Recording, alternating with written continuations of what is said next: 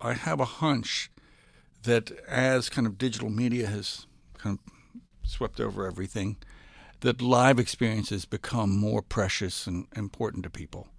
That something that you can only see once, and you have to be there. You can't you can probably get a live stream of a show on lots of them, or you can watch people's videos on YouTube, but you know that that's not the same.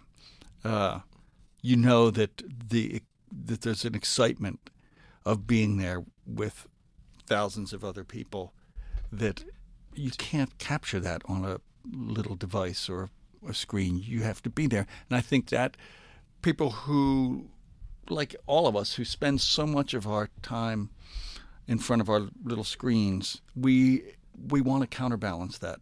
We want to find an alternative to that in going out with real people, right, seeing real experiences.